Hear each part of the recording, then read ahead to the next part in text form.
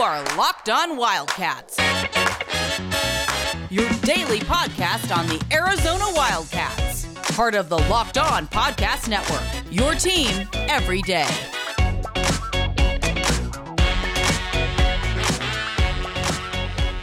Happy Monday, everyone. Thanks for making this your first listen of the day.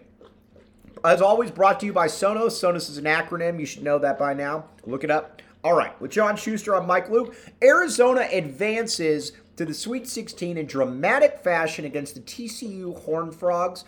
Everybody's talking about, Ben Mathurin, so I guess we'll start with... No, but you know what? I don't want to start with what everybody else is starting with. No. I want to start with what I want to start with. What do you want to start with, Mike Luke? It's your podcast. I want to start about the forgotten man here, Christian Coloco. 28-12-3. People are rightfully talking about Mathurin. Christian Coloco is the one that kept him in that game in the first half.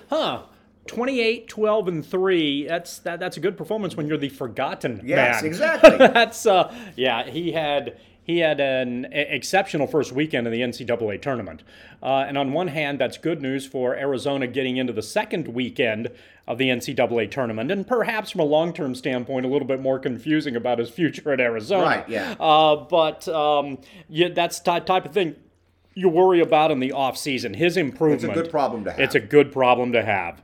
And his improvement in the offseason or throughout the course of even this year, it's been remarkable. Has been absolutely phenomenal. And he has stepped up. He's played well. He's helped Arizona be the good defensive team that it should be, even though in other capacities there have been struggles. But yes, he absolutely was. Arizona found a mismatch and was able to feed it.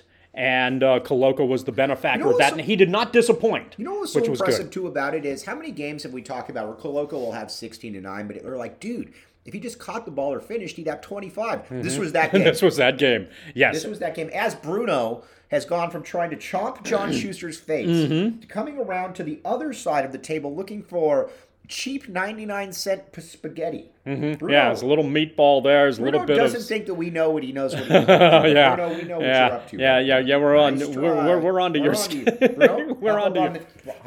to your scouting effort here. You're not doing a very good job listening to instructions, but that's all right. We expect that because you're a dog, unless you're trying to tell us something. Yeah. Oh, giving us woeful eyes. Oh my. Maybe he's telling us don't bet on the Detroit Pistons. That would be a good idea. That would be a very good idea. But Coloco, though, on a serious note, that was a performance for the ages by that big man. Yeah, and Arizona, like you noted, needed all of it, including the dunk at the end that sealed the deal. Right. So it was an interesting performance as a whole, and one of those games that we're not going to forget for some time, regardless of whether Arizona plays one game, 4 games, or somewhere in between on the rest of the year. Arizona's matchup with TCU had a lot of drama, incredible intensity, and the Cats were skillful enough, fortunate enough, maybe lucky enough, possibly just good enough to move through. Whatever it ultimately was, and it was probably all of those things. You know what I haven't heard, though? The comparisons to 97. Except I heard you making comparisons to someone in your other platform made comparisons to 97. It wasn't me. It wasn't you. Apparently, this was the best two-person performance at Arizona. There were only 2 others. Stoudemire and Reeves in 94 had a game like this, and in 88, Elliott and Cook did. Really? So Simon and Bibby it's didn't another have anything no. Interesting. Because the Simon and Bibby team a lot of times didn't score that much. Although I guess Arizona only scored one in the mid-80s last night too. True. So I guess the lines are fairly similar in that regard. But I think they spread it out well enough to where you had, I think it was 2 over 25 points or above. Anyway, it was nice company to be in, and a very likable team got a likable, dramatic win, and hopefully can continue, although obviously things get a lot more difficult with Houston coming around. A Houston team that a lot of folks have said Arizona is now ready for because TCU is basically Houston light. If TCU is Houston light, Arizona had better learn how to rebound a lot faster. Mm-hmm. The last 7 minutes of regulation were baffling to me and largely inexcusable. Right. And that's one of the many. These were easy putbacks every single time, it seemed. Arizona plays good defense. And, oh, by the way, Yeah, here comes a TCU guy in for a dunk. That can't happen. Right. And that is the entirety of how Houston functions. Right. So Houston is the best geometry basketball team in the collegiate field. What do you mean? And there's an old Lute Olson practice exercise. I'm sure many other coaches did this as well, where you put the white lid over the basket. Mm-hmm. So you play you play the possession, you take the shot. There's no way the shot can go in. The whole point of the exercise is to rebound the damn basketball, right. And that's all Houston does. Houston is great at understanding where the trajectory of the ball is going and what the odds are of it bouncing in another direction. And that allows them, in addition to their athleticism, to get to the spot faster than teams that do a more traditional blocking out style.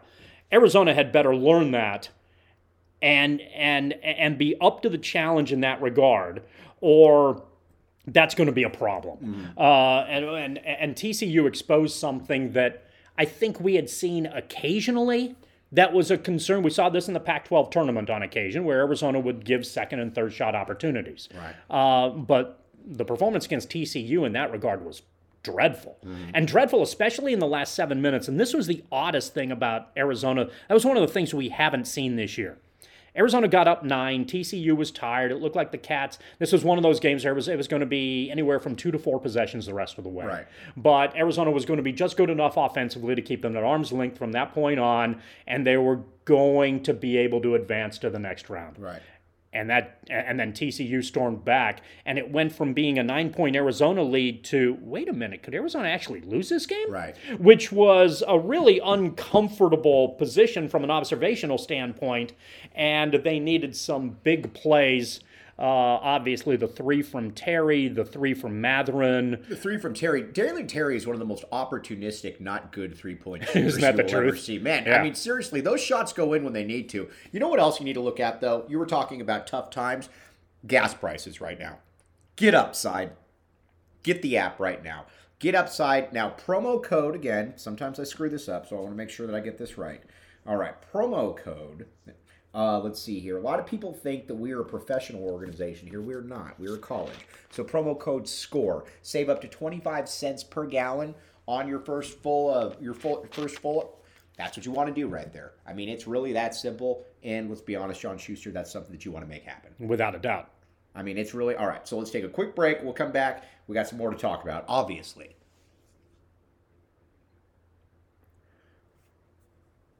Welcome back to the Locked On Wildcats podcast. All right, now let's get into Ben Mathurin.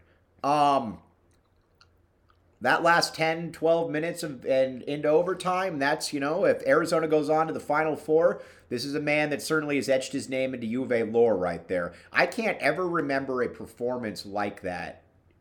Well, there are some. Maybe no. It's in the post-Olsen era.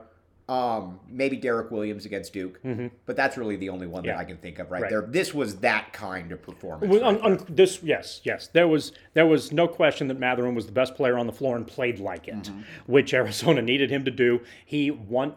So he is an unusual case in that he goes through points in the game where it looks like he's floating or is disinterested or is just kind of out of touch or something, but when the chips are on the table, holy crap, he wants to win. Right. And in those big moments. And he wanted the shot. Right. Yeah, and that was very cool. You know what's another thing it's weird about him? He complains nonstop to the officials, but he never loses himself. Like, I mean, in the flow of the game. He might lose himself maybe to the officials, but he never really loses himself. Does that make any sense? Yeah, it does. Because he doesn't somehow... Because in those situations, if you constantly complain to the referees that things aren't going your way, you're going to snowball that by taking bad shots and digging yourself a deeper hole and making things work. But Mathurin seems to have an ability to make good plays even when frustrating things have occurred. Instead of piling on, he seems to be able to work his way through it, and that's something that I think a lot of, obviously a lot of Wildcat fans like to see, and a lot of NBA scouts are going to enjoy. Would you have doubled him?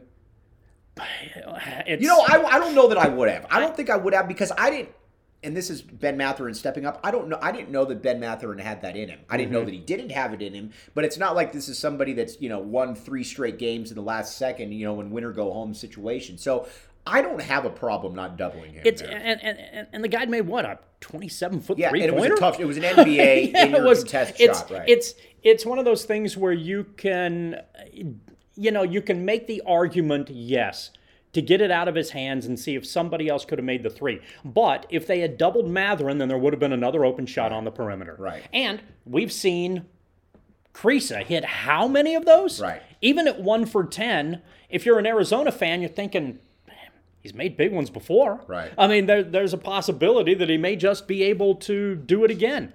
So yeah, it's not as easy as it seems. I'm sure the TCU folks are probably running that play through their head on a regular basis in a number of frustrations for them late in the game. But, hey, sometimes a guy makes a shot. All right, and you know what? It looked like if there was any kind of Built Bar influence out there, it certainly looked like a guy in Ben Mathurin that had that. By the way, Bruno Luke looks like he heard Built Bar. He's hungry. Bruno does not get Built Bar. No, you don't. You're not allowed to have Built Bar, Bruno. No, you're but you can tell that Bruno knows a good thing when he sees it. Bruno stays away when we're talking about the Detroit Pistons, and Bruno comes forward when we're talking about Built Bar. That's now right. Bruno's off to eat. Yes, because of the Detroit Pistons. Yep, he's starting to and you're lick thinking, the ball. well, maybe this is a little like Built Bar. The next step is going in for the kill right There it there. is. But again, Built Bar is where it's at. Let's take a quick break. Thanks for listening to the Locked On Wildcats podcast. I'm Mike Luke, joined by John Schuster. All right, Schuster, let's talk. We're going to talk more about Houston tomorrow, but I did want to wrap everything up here. Got to talk a little bit about Azuolas Tubelis. This was a guy that it was a bad game. It certainly isn't and it's not a pattern yet, but all eyes are going to be on Azuolas Tubelis that next game. Yes, he was bad, and he shrunk in the moment. He's not the first person to shrink in the moment in an NCAA tournament game. He's not going to be the last. Right. The good news is he has an opportunity to redeem himself. Right. And sometimes during the course of this year, if he's played forgettable performance, there was that string where he was injured and clearly working through the ankle thing. But after a while, he worked through it. Tommy Lloyd kept him on the floor, and he was able to deliver very positive performances for Arizona. And maybe, he's obviously going to be looked to by Arizona as well. Right. The Cats need him on the inside because they've got a height advantage against just about everybody, and just about everybody obviously includes Houston. Right. But Houston's scouting report game plan, number one, is going to be beat him up. Right. Talk to him, get in his ear, be physical, elbow him a couple times in the back, double team him if you got to swipe at it in the early stages. Let's see how he reacts. Right. And we'll find out. What Tubelis, I think, may need to do to get back into the flow of the game is to try to get out in transition. He's really, and this sounds simple, but he's really deceptively good at running the floor. He is. Oh, he's very good. And getting some open opportunities as a result in those situations. Maybe something as simple as that in the open floor can help him to gain a little bit of confidence. Or maybe, 4 days after hearing about how crappy he played, he'll be pissed off and deliver a good performance. And if he does, that benefits Arizona. That benefits Arizona in a big way. All right. We will be back with you tomorrow breaking down the Houston Cougars. But for John, I almost said John Luke, but for John Schuster, I am Mike Luke. You hear Bruno in the background. Bruno's starting to chow, as he always does when we talk. You've been listening to the Locked On Wildcats podcast.